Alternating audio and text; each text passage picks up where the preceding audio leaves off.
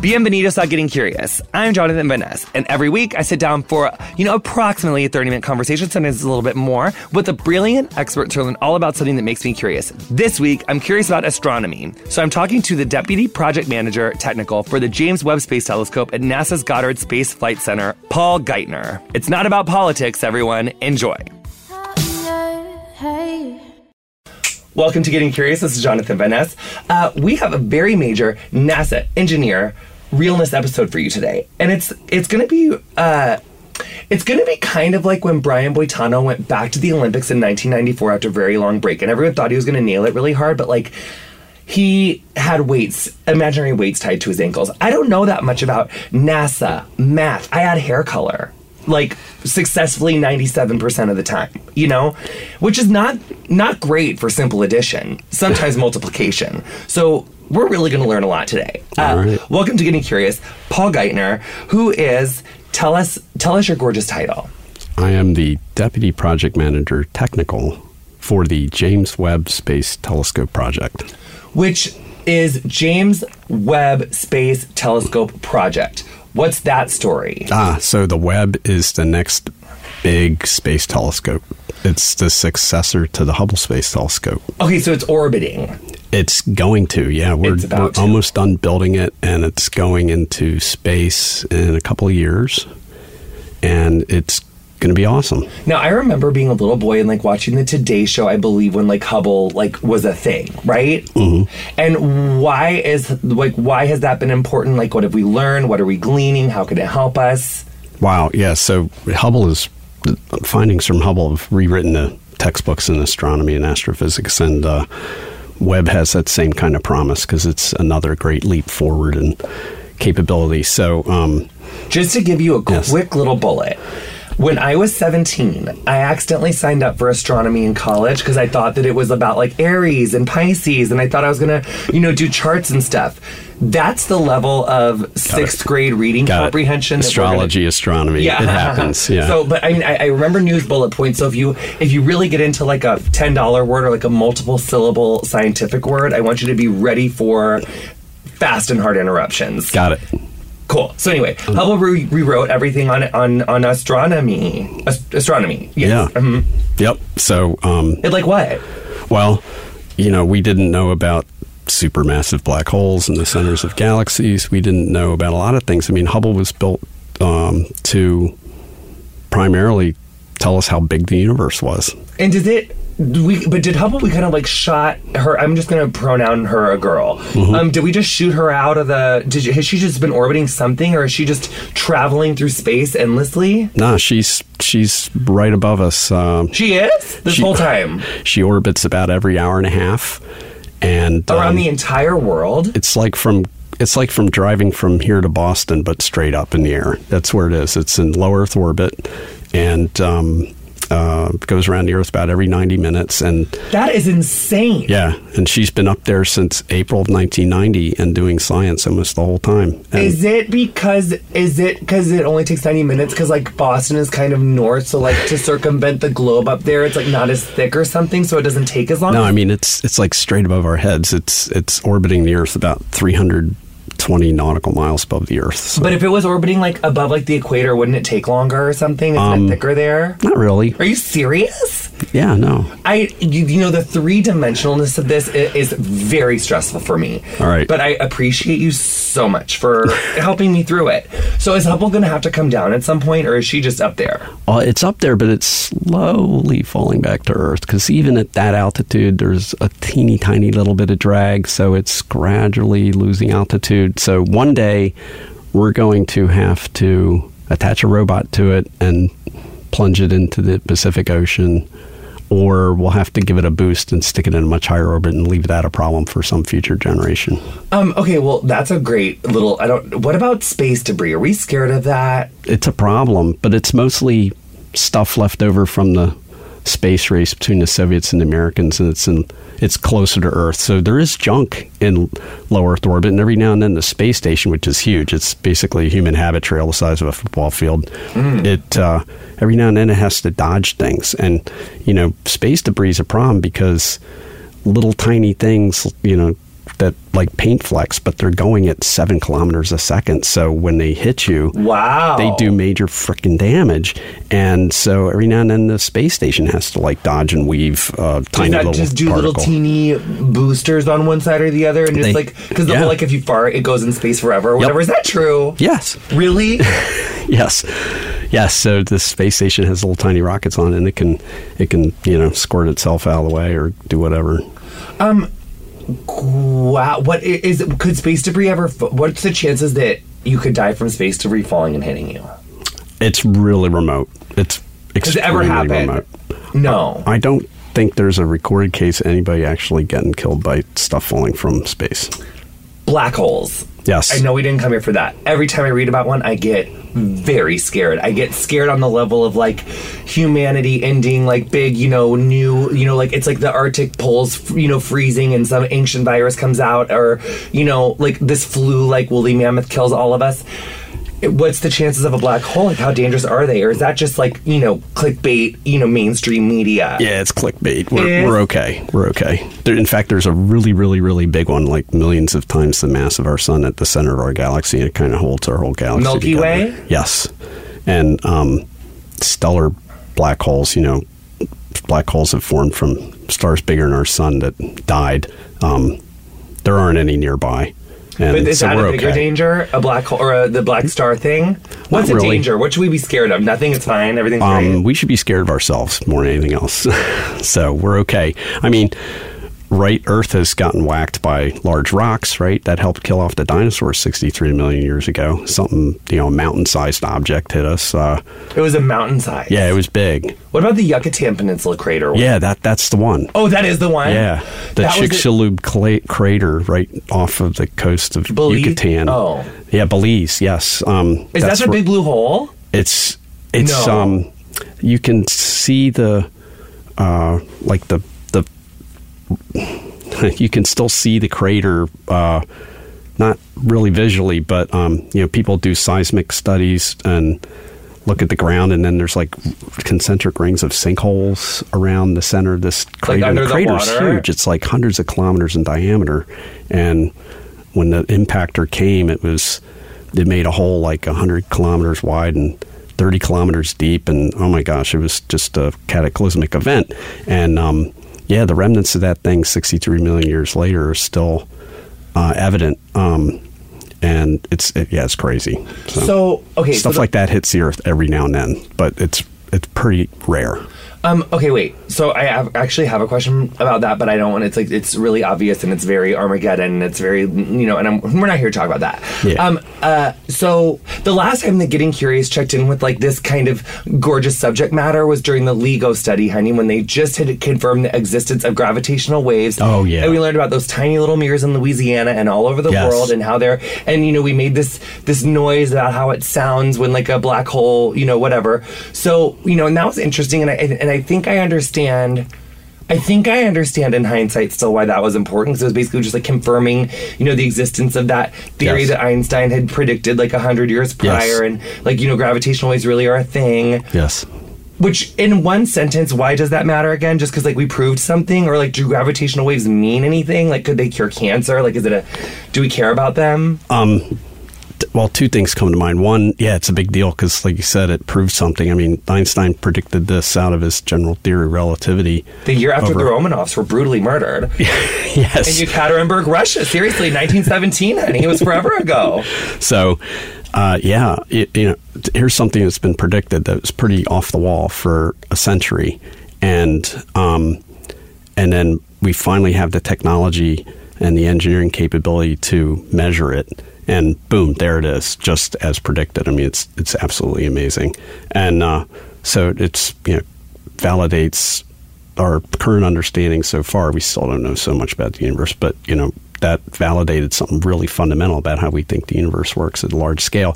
And but it matters for another reason, because with light, you can only light's how we look at things pretty much. And with light, you can only go back so far. You can't go back earlier than 380,000 years after the Big Bang, because that's when, before then, the universe was hot plasma, and so light couldn't propagate. It was opaque. to light. So if you So it want was just black? Like everything was just dark? it was like hot. It was hot and glowing. But plasma. so glowing. Oh, plasma, like lava? Like ionized air, like like what lightning does to air. So basically the reason that's important is because there was like 380 years that are unaccounted for? 380,000 years. So if you want to look farther back, if you want to actually directly observe that time earlier than that, which is awfully far back in time, but if you want to probe even farther back than that, you can't use light. You have to use something else. So if we develop technology further to observe gravitational waves, we could see the universe in even earlier times. Oh, using gravitational waves instead of like light. Instead of light, because light, the universe is opaque at times earlier than that. But what does that even need to like? What is light? Yes. And that's the whole key to this telescope thing. So light is a dessert topping and a floor wax. It's a particle and a wave. So light is so she's great and she's not? I don't understand. So it's kind of two things at once. It's a wave. Oh, I get what you're saying. It's a wave like waves on the water, but you don't need a medium. It's an electromagnetic wave, so it just propagates through space. But light comes in quanta. It comes in the same size little packages called photons. So it's a particle and a wave. But if you think of it as a wave, then that helps to understanding the whole telescope thing. So, with telescopes, we're basically looking at light far away. And, with visible light, that's how we see with our eyes. That's what a lot of telescopes have been in the past. Hubble sees mostly visible light, and that's great. But if you want to see visible light emitted by the very, very first shiny objects in the universe, the first stars and galaxies, you actually need to look for it in the infrared. You need an infrared telescope to see that first visible light. And that's because the universe has been expanding since its beginning, since the Big Bang. I know that this is kind of like one of those probably like God Bible things where it's like, your human brain isn't meant to understand everything, sweetie. You don't have to freak out because like my brain's freaking out. But when we talk about so Hubble has been looking at literal light, like the wavelengths of light, and it can see back in time because the evidence of the light that those original light stars shone is still there. Like I don't understand that part. Right. So light. How are we looking at old light? Got it. So light doesn't travel instantaneously. It has a speed. The speed of light is about 300,000 kilometers a second. That sounds really fast, but actually on the scale of the universe is pathetically slow. It takes 8 minutes for light from the sun to get to the Earth. So when you look at the sun, you're looking at it as it was 8 minutes ago. So if the sun blew up, it would take 8 minutes for us to see the explosion? Yes. Wow, that's interesting. And so when you look at more distant objects, many light years away. Light years just what about the Big Dipper? How long ago are we seeing that? Thousands of years, right? What? So, yes, it takes. No. Yes. No. The Big Dipper takes thousands of years for us to see that light. Yeah. So when that's nearby. When I was in Yas, Australia, I could see the Milky Way. Or something. Oh yeah, you're looking at stars that are many thousands of light years and away. And a light year is a measured distance, like a mile or a kilometer or a foot or a yard. But it takes a year. So it's how far light goes in a year, which is a really long way on human scales. But on the scale of the universe, it's not much. So so if I say something's 1,000 light years away, it means it takes light 1,000 years to get there, and that's the speed limit of the universe. That's the fastest anything can go. Which that feels very Black Mirror episode 1. I almost don't believe it. Really 1,000 light years, but that's. I mean, you're telling me that I believe you. I'm not a speed of light denier. I just can't. I feel like you're a scientist. I believe it. Wait, you guys, we have to take a really quick, little gorgeous break. I'm, going to probably do a ad in a British accent or make my mom read it, or, maybe this nice scientist. We'll see. This gorgeous engineer. We'll see. We'll see what's going to happen. We'll be back with more Getting Curious right after this.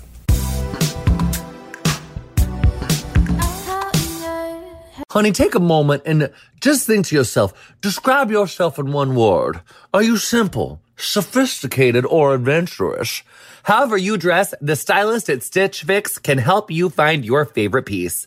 Stitch Fix is an online personal styling service that delivers your favorite clothing, shoes, and accessories directly to you. First, you complete a style profile, then an expert personal stylist will send you a hand-picked box of items based on your preferences. They even have men's and kids boxes too, which we love, honey. Let's get everyone, taken care of. Plus, I'm sure you can mix and match if they aren't, in the dark ages. What if you want something from both? With no subscription required, you can pick between automatic shipments or only getting new pieces on demand. Shipping, exchanges, and returns are always free. Plus, the $20 styling fee is automatically applied towards anything you keep from your box. We love our Stitch Fix personal stylists. I can customize my own gorgeous preferences, whether it's sizing, brand, or budget. Once you finish the style quiz and set up your ideal number of deliveries, honey, you'll receive everything from jewelry to shoes to bags, all to go with your hand-picked outfits. I love that. Get started today at stitchfix.com/JVN and get an extra 25% off when you keep everything in your box. That's STITCH fix.com/JVN for an extra 25% off when you keep everything in your box. Support for today's show comes from Rakuten. Rakuten is a free member-based loyalty program that lets you earn up to 40% cash back at over 2,500 stores. It's perfect for all your back-to-school shopping needs. Get cash back on everything from school supplies to new clothes at some of your favorite retailers like Macy's, Forever 21, Walmart, and more. And don't worry, it's always free. No gimmicks, no points to redeem. Better yet, Rakuten is so simple and easy to use. Simply go to Rakuten.com, click on the retailer you're looking for to activate the cash back, and then shop as normal. You'll earn a percentage of every purchase you make up to 40% cash back. Then, every 3 months, members will be paid in the form of a check or via PayPal. Sign up today at Rakuten.com. That's Rakuten.com. If there is something interfering with your happiness or preventing you from achieving your goals, BetterHelp Online Counseling can help. BetterHelp offers licensed professional counselors who are specialized in issues such as depression, anxiety, relationships, trauma, anger, family conflicts, LGBTQ matters, grief, self-esteem, and more. Connect with your professional counselor in a safe and private online environment and get help at your own time and at your own pace. Anything you share is confidential, and it's so convenient. You can schedule secure video or phone sessions as well as chat and text with your therapist. If for some reason you are not happy with your counselor, though, you can request a new one at any time and for no additional charge. Best of all, it's a truly affordable option. Getting Curious with Jonathan Van Ness listeners can get 10% off your first month with the discount code JVN. So why not get started today? Go to BetterHelp.com/JVN. Then simply fill out a questionnaire to help them assess your needs and get matched with a counselor you'll love. That's BetterHelp.com/JVN. You can hear ad-free new episodes of Getting Curious, plus 2 weekly bonus episodes only on Stitcher Premium. For a free month of Stitcher Premium, go to StitcherPremium.com/JVN and use promo code JVN. Hey. Welcome back to Getting Curious. This is Jonathan Van Ness. You are very smart. I can't kind of get over it, really. So we were just talking about light years and speed of light. So there's that. There's wavelengths that, don't need the medium because that's the light that's coming from this light bulb and from the sun and stuff. But that's not what infrared is. Right. And I'm saying that right? Yeah, infrared. Yeah, yep. Nailing it You down. got it. I've really settled into my long program at this point. Like, I stumbled in my short program, but I was still in contention for the gold, and now I've really settled into my long skate. Skate Canada was this weekend. It's very good. Just, figure skating. I know you don't have a lot of time, but still. Anyway, so tell me about infrared. Because is that like yes. It's your baby? Is it your professional baby? That's right now. Yeah, I've been engineering stuff to look at that for a couple decades now. She's the love of your life, I guess. Is infrared a boy or a girl? If you were going to pronoun it. She's a collection of sisters, I think. I love that she's a girl. Okay, good. I am loving that. So infrared light is. It's light just like the visible light we're looking at from these light bulbs and stuff, but it's slightly longer wavelengths, and our eyes don't see it. But is it UVA or UVB one? So that's the other end. That's like shorter wavelengths than our eyes can see, and that gives you a sunburn. Mm-hmm. And but infrared light's the other side. So if you think of white light is the that we see is actually composed of colors. You know, when you see a rainbow, the raindrops are refracting light and bending it, and it's splitting it out into its constituent colors. So it goes from like violet all the way to red. Roy G. Biv. Yes. And on the violet light is the shortest wavelengths, and shorter than that we can't see, that's ultraviolet, and that gives you a sunburn. It's dangerous. And the ozone layer helps protect us and keeps us from all dying. And but on the other end, on the red, just longer than red that we can't see, that's infrared light. And you can't see it with your eyes, but you can feel it as heat. And that makes building something to see infrared light, especially an infrared telescope, really hard, because if you want an infrared telescope to be really sensitive, it needs to be really cold, because or else it'd be looking at itself, right? Because it's got a temperature, it's warm. Remember who you're talking to. You really have to break this down. We're going to go building blocks. So, okay. Well, not literal building blocks, because I probably won't understand that either, but because it's sensitive to, because like infrared is like, I think they do like facials with infrared things sometimes. Yeah. Like there's, or like, is that like, yeah, I think, right? I think there's like certain like little handheld things that we use infrared or something. Yeah. Like, well, military guys use it to see people moving around at night. Yes. Okay, because you see the hot bodies running around. So yeah, infrared, there's infrared cameras. Like, we're glowing bright white hot light bulbs at infrared light. Oh, you got so like if I had like an infrared like glasses on right now, I would see your outline. Oh my god, it's like Kevin Bacon in Hollow Man when you saw his like private parts in infrared light. Do you guys remember that? Because he's invisible, because it's Hollow Man, but everyone has to use infrared goggles to see him, because he's turned evil from this human experiment that turns people invisible. And then you see the outline of his private parts. I was like 10, I was very traumatized. But anyway, I'm not a TSA here I'd be agent. in for it. But oh my god, because is that what they use in the thing? They use something longer than infrared called millimeter waves for the TSA guys. And yeah, so I'm glad I'm not one of those guys and don't have to look at all those images. Because it sees everything. You see enough.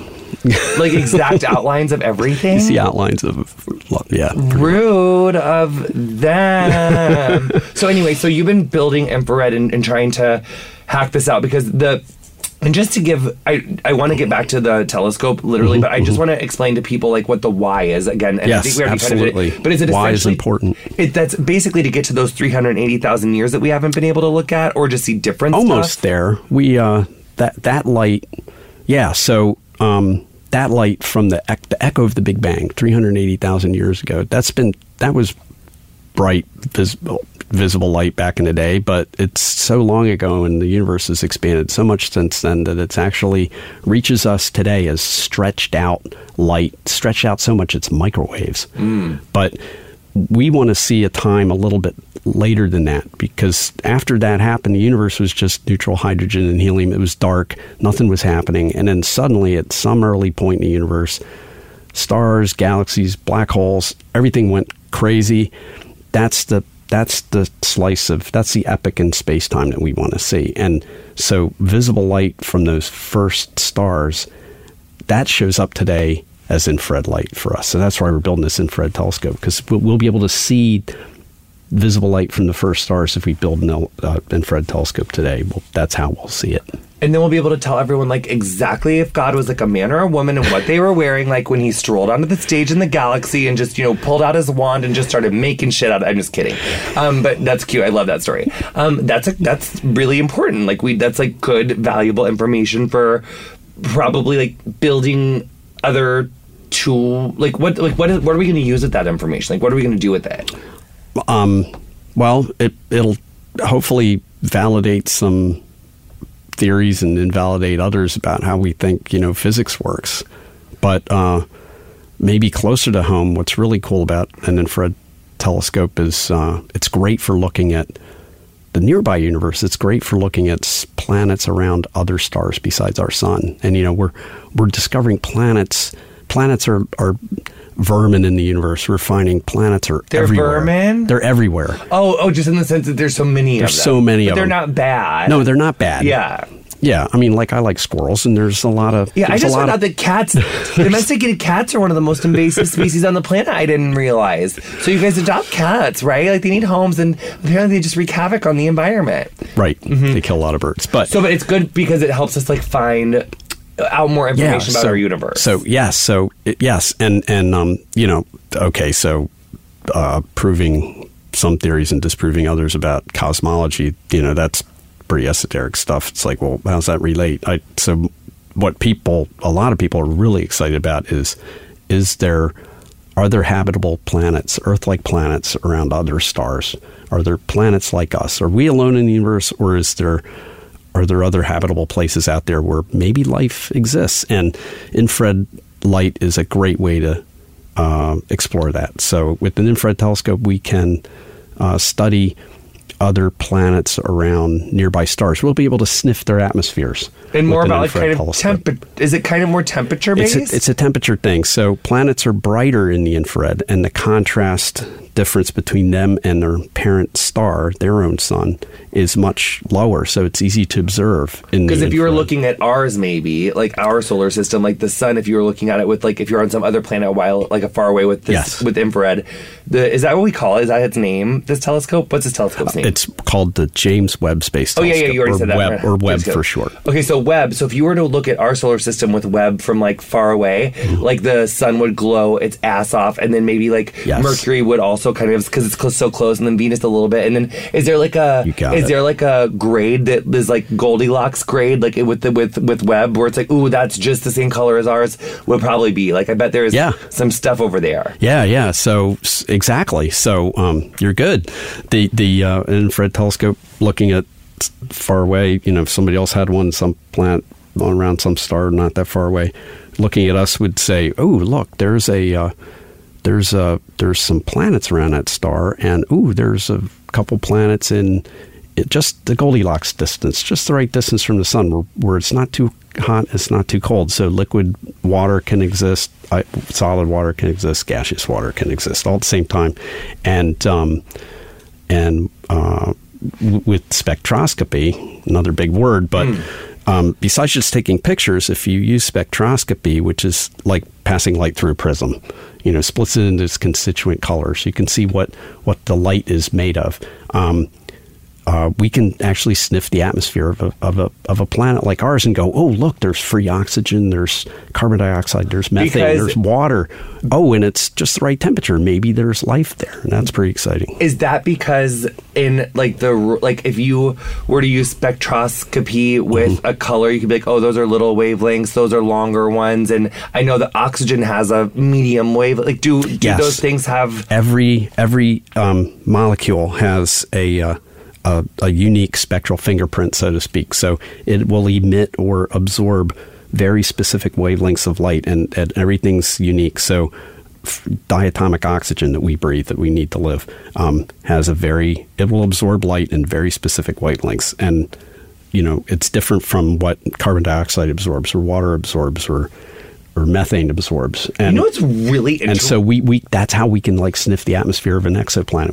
We just take the light from that, the starlight passing through the atmosphere of that planet. We'll put it through a prism, basically, and go, ooh, look, there's a signature of this element and that element and this molecule and that molecule. And that's how we know what things are made of. Besides just taking really cool pictures, we can actually, see what things are made of. But even closer to home with that science is that, when, yogis say, or spiritual people, it's when people vibrate at a certain frequency, but that's so, if every molecule has it, that means that, we ourselves, molecularly, if you have less oxygen in your body because you're, sick, or you're, don't know how to breathe with your whole lung or something, then, you wouldn't have, the same, we all do vibrate at little frequencies. I know that you're talking about stars, but I feel like that's, a thing. Yeah. When you're talking about that makes me feel like we have littler bits of that going on inside of us. Yeah. That's kind of cute and weird. So it's don't hang out with bad, skanky people, because then you're going to vibrate at their shitty, less oxygenated frequency. So just don't do it, queen. I get it. Sometimes you just got to break that proverbial machete of relationship ties and just start cutting people off left and right, just letting them go. You know what I mean? If they're just not vibrating, you just got to let them go. Yep. So anyway, back to infrared. Yes. So that's what the point is, and then how does it work? Because it's got to stay very cold. You were saying that before. Yes. It's got to...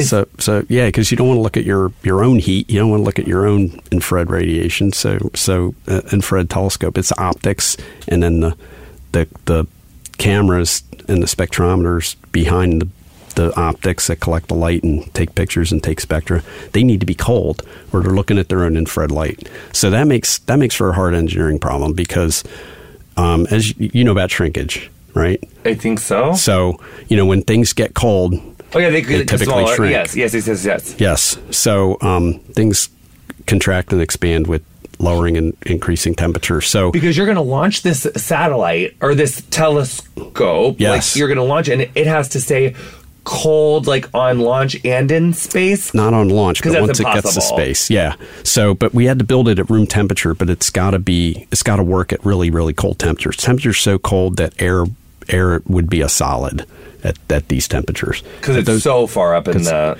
So its own heat won't be a source of background, and it's going to be far away. So we had to build it at room temperature exactly wrong, so that wrong shape, wrong size, so it will be exactly the right shape and size. Oh, there when it's deployed and cold and working. So the telescope is basically it's got optics and it's got a giant tennis court sized 5-layer umbrella. And the optics stay on the shady side so they can get really, really cold. And the sun, and we keep the sun and the earth on the other side. So we put this thing 1,000,000 miles away. Is it a circle? It's like a kite. A sphere? It's like a diamond-shaped tennis court sized 5-layer umbrella. It's tennis court sized? Yes. In space, it's going to be tennis court sized? Yes, like it's 3-story huge. tall, 3 to 4-story tall thing in the area of a tennis court. How are you going to get it that far out? How are you going to launch it? Yeah, so we have to fold it up like origami, like very tightly. That's the other engineering challenge. It's like a mattress it's like a Casper mattress, Queen. It's like, how'd they get it in that little box, honey? And then she launches up into the sky and she's just going Exactly. So, so besides building it wrong so it's exactly right because of the temperature thing. Which has got to be stressful for your little baby science. It's very stressful. Science brain, because you're like, oh my God, it doesn't seem right here. But you got to think about it for out there. Yes, it's crazy stressful. So we had to build it so that we could fold it up, and then it has to unfold by radio remote control by command when it's in space 1,000,000 miles away. So that makes it really hard engineering-wise, the temperature thing and the deployment thing. So we actually fold it up so it's small enough to fit on the nose cone of a rocket. And then we stick it on a rocket and we send it straight to this gravitationally happy place that the sun and the earth form called Lagrange Point 2. And it's about 1,000,000 miles away or 1.5 kilometers away. Is that opposite like in the sun? Wait. So it's that's way past all the spheres, like the stratosphere. It's 4 times farther away than the moon. So it's going to go that far away? It's far away, yes. And then is it going to orbit? It's going to orbit the sun in companionship with the Earth. So instead of orbiting around the Earth like Hubble does and our GPS satellites that showed me how to get here this morning and weather satellites do, it's going to orbit around the sun like the Earth does. At this gravitationally happy place called Lagrange Point 2. What about those asteroid belts? It's not that far away. Okay, cool. Yeah, because those are very dangerous. We can't get our precious baby in a rain shower of that. Right. How is this going to avoid the debris? So what if something hits it? Because it's probably not going to happen. Oh, it's so far away? No. It's just that space is so big and empty that we're above all the space junk that people made during the space race in the 60s. That's much closer to Earth. So it's away from that stuff. It's away from the man-made space junk we have orbiting the Earth, but it's not nearly as far away as the asteroid belt. And where it's going, there really isn't a whole lot of stuff. It's pretty empty. Are you only going to get one chance? Yes.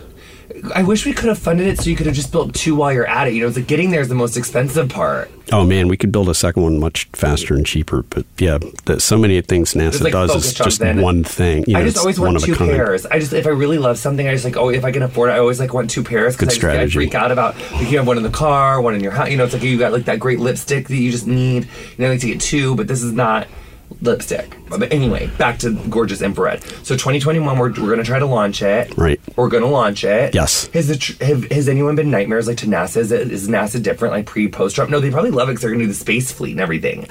NASA's probably like loving that Pence and Trump, right?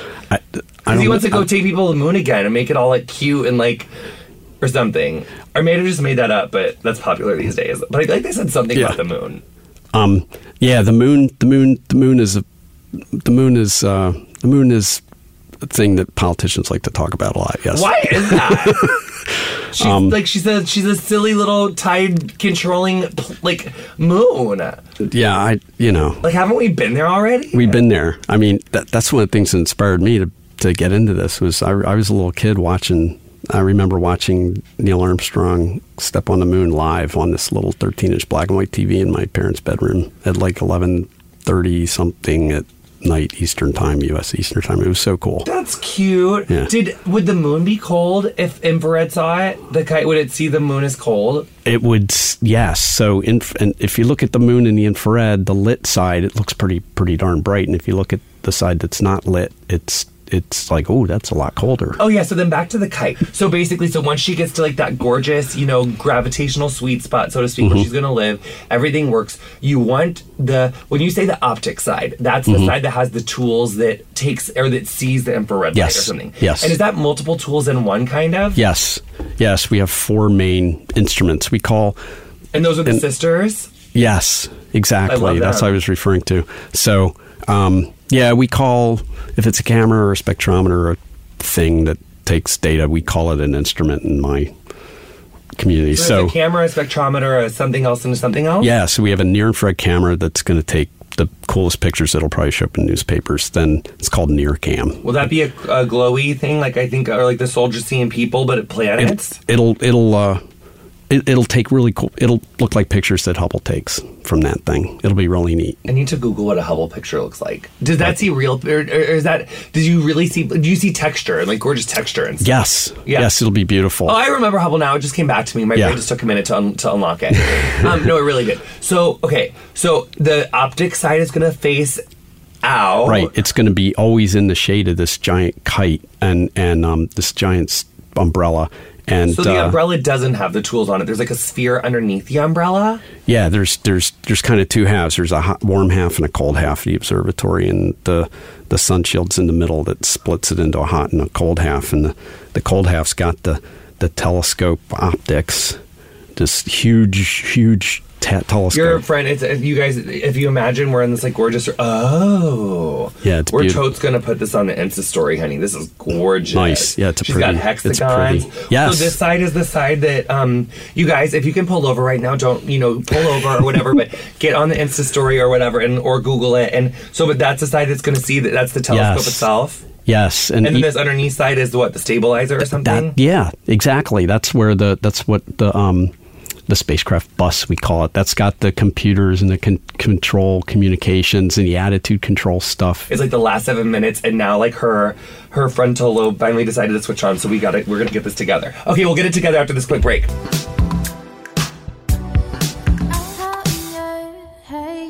Welcome back to Getting Curious. This is Jonathan Van Ness. We have gorgeous Paul Geithner, who's an engineer, scientist extraordinary. I mean, I feel like I can call you a scientist at this point. I'm an amateur scientist. I'm not a card-carrying scientist. I don't have a PhD in astrophysics, but you have a PhD in but I'm math into science. Something? I'm an engineer, so But aren't you guys?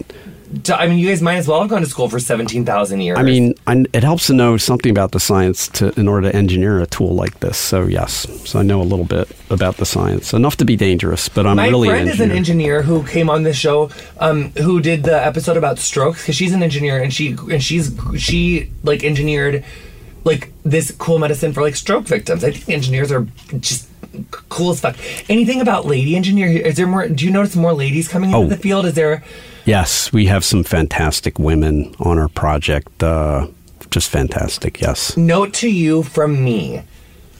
As many ladies as you can get in the fold, because that Neil deGrasse Tyson, yes. Neil deGrasse Tyson. I'm gonna learn. See, I fuck up everyone's name. It's all the time. He was saying, because like ladies are like 50% of our people, but they don't make up 50% of like anything corporately science, like team wise. And if they were fully integrated in society, girl, I bet you would have had this to who even knows. But I'm really glad that you did it though. So but this side just stabilizes to make sure that we don't get turned the wrong cattywampus, because we have to stay the right way. Yes, because of the heat. It's got the solar array to make electricity out of the sun power. It's got the antennas to talk to the earth. It's got the inner ear parts that keep it nowhere it's going. Because you almost have to make it seem to this part like none of this is even here. That's right. Like the heat cannot be there. Like, that's right. So is that sheet absorbing all the heat? It's basically reflecting all the heat that's coming from the sun, because there's over 200 kilowatts of solar insolation hitting that tennis court size sun shield, and Oh, yeah. you got to reject that. So on Earth, is this actually because of shrinkage? Is this in the room that you're building it right now? Is it really like a 7 size like hangar? Is it really like 10 times this size right now? It's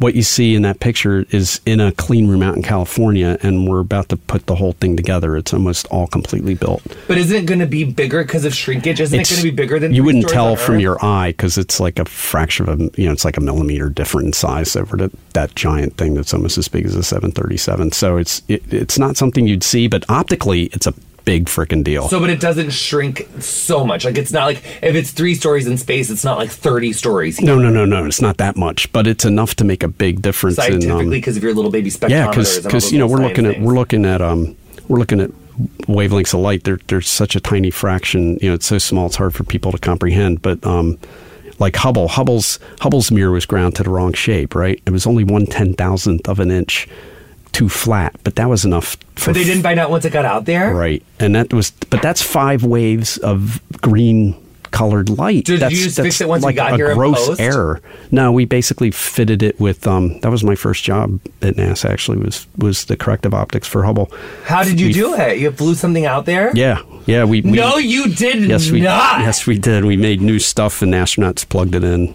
We made stuff for the astronauts, plug in the telescope. You know what I have to say? If I was gonna like queer eye your attitude, you're so like not that assuming in your cute little face. You're just like, oh, I'm just like this. I'm like, I got kids and I know stuff about stuff, and then you're like eyes going. You're like literally over here doing the most and acting like you're not even doing the most. I love that story. So impressed. So this is the point in yoga class where, we got to the end of class. What did I miss? What do you need the children to know? Just the listeners. Like, where can they find more of you? Like, but yes. also but that's actually the question after this. I jumped the gun. Like, you still get more time to like, what did I miss? What do we need to know? Like, what did I spend 15 minutes processing before we got here together that I should have really done the first half so that people need to know? Like, what did we miss? Like, what was your most gorgeous aha moment? Like, tell me a story. So, about Webb, I mean, it's, whenever people build a new tool of science with new and powerful capabilities, we always discover amazing things, and that really is the promise of the Webb Space Telescope. It's going to be a leap forward, like Hubble was a leap forward, and other tools. Galileo, he didn't invent the telescope, but he was the first guy to take a telescope and point it at the sky, and it blew people's minds. And that was with this tiny little, telescope. And why did they have telescopes? He got in big trouble for that, right? Because he shook up the religious orthodoxy and dogma and all that, and it just blew people's minds, But I mean, nature's every time it's hubris, right? Every time we think we got everything figured out, we build something new, look at nature with it, and we're absolutely blown away.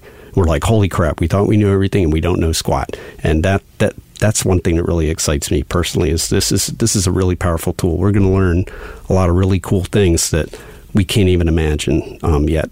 Some of the greatest discoveries that Hubble made were basically answers to questions that no one had even thought to ask. No one had even imagined. And this is going to do the same kind of thing, I think. Oh, I love that. Because it kind of we didn't even know that was, we didn't know that it was going to provide the answers that it provided. Yeah. I love that. It was designed to measure the size of the universe and how fast the universe is expanding, and, back calculate how big the universe was, and ended up doing things that it was never designed or imagined that it could do. And this Webb's going to probably be the same thing. We designed it to look at the very first light to shine in the universe, and it'll be really great for looking at exoplanets and seeing if places are habitable near, in the nearby universe. But I'm sure people are going to use it to do things that I can't even imagine. Not to be a catastrophizer, but how with Hubble, it was kind of orbiting the Earth, so if something did go down, you had the opportunity to send that gorgeous thing out there with the robot and fix it. Because this little girl's going to live so much farther away. Is there a window where you're going to make it orbit the Earth in case something gets messed up that you can but no, because then how's it going to go? Yeah. Is there a plan B? My brain keeps going to plan B just because you're such a nice man, and I just I always go to the back. What's the deal? Yeah, we can't service it really.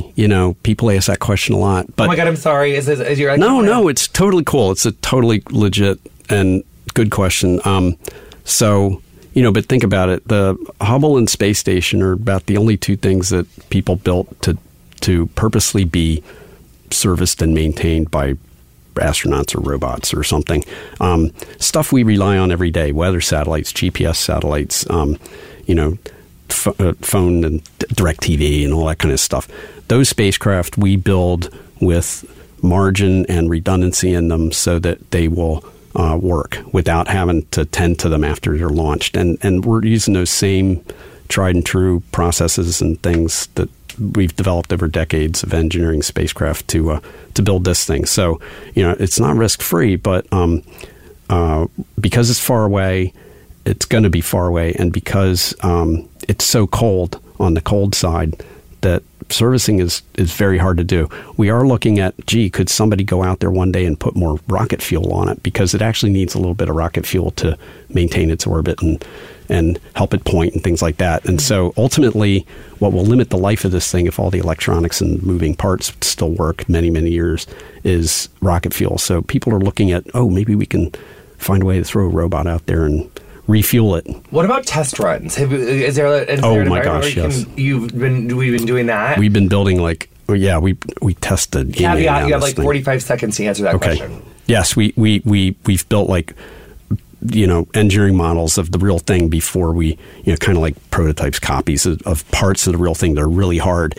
And we've tested those, and then and we're testing yin yang out of the actual flight thing to make sure it's going to work before we put it in space. That's a big part of what we do. And just like a little when you test like the launch part of it, you're testing the yin yang out, and you just go out, let's take an island and an atoll somewhere and practice it or something. No. I mean, we're literally this weekend we were just taking the sun shield and spacecraft part of this half of this thing and shouting at it with extremely loud sound, much louder than Led Zeppelin's.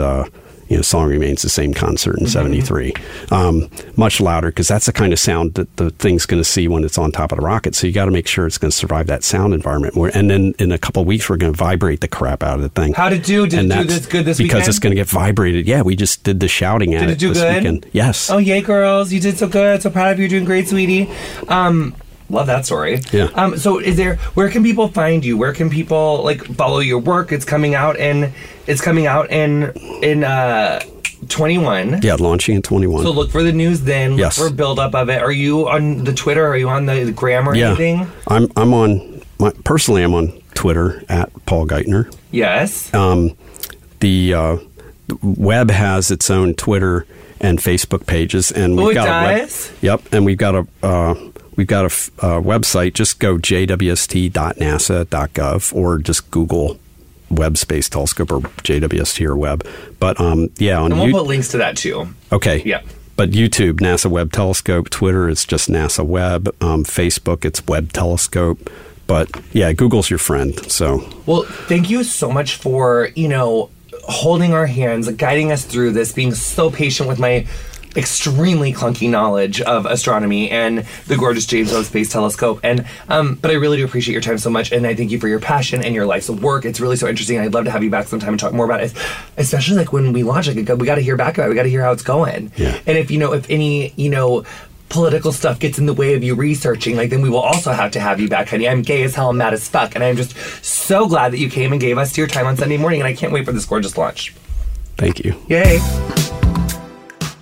You've been listening to Getting Curious with me, Jonathan Van Ness. My guest this week was Paul Geithner. You'll find links to Paul's work and socials in the episode description of whatever you're listening to the show on. Follow me on Instagram and Twitter at JVN. Our theme music is Freaked by Quinn. Thank you so much to her for letting us use it. If you enjoyed our show, please help us get the word out by sharing our links on your socials, queens. Thank you so much. We love you, and we'll see you next time on Getting Curious.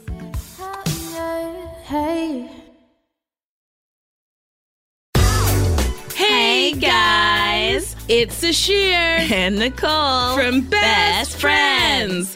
Our podcast has been out for a few months. If you haven't listened to it, you should. We've already asked the big questions in life. Imagine if we could lay eggs.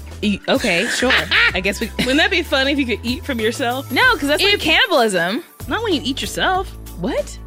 Answer listener questions. Hi, Nicole and Sashir. What happens if Sashir dies first? I mean, I've never thought of that. Well, I would be so sad. Oh no, Nicole. No. I I'm not gonna die. Take BuzzFeed quizzes. Let's pick 8 foods and we'll give you a sex position to try. Whoa. This is wild. Plus, we bring on other funny best friends to talk about their friendship. I almost want to cry. I don't know why that really made me feel emotional, but It's because it's pure to talk about it is. friendship. It's nice. It's so nice. It's like so rare to like articulate it, but she's always there for me. Like I think she's just somebody who. Oh, I love this. I love it so much. Oh my god. It's really sweet. Best Friends with Nicole Byer and Sashir Zameda is new every Wednesday. On Stitcher, Apple Podcasts. Spotify, or wherever You get your podcasts. listen. Oh my god, 2.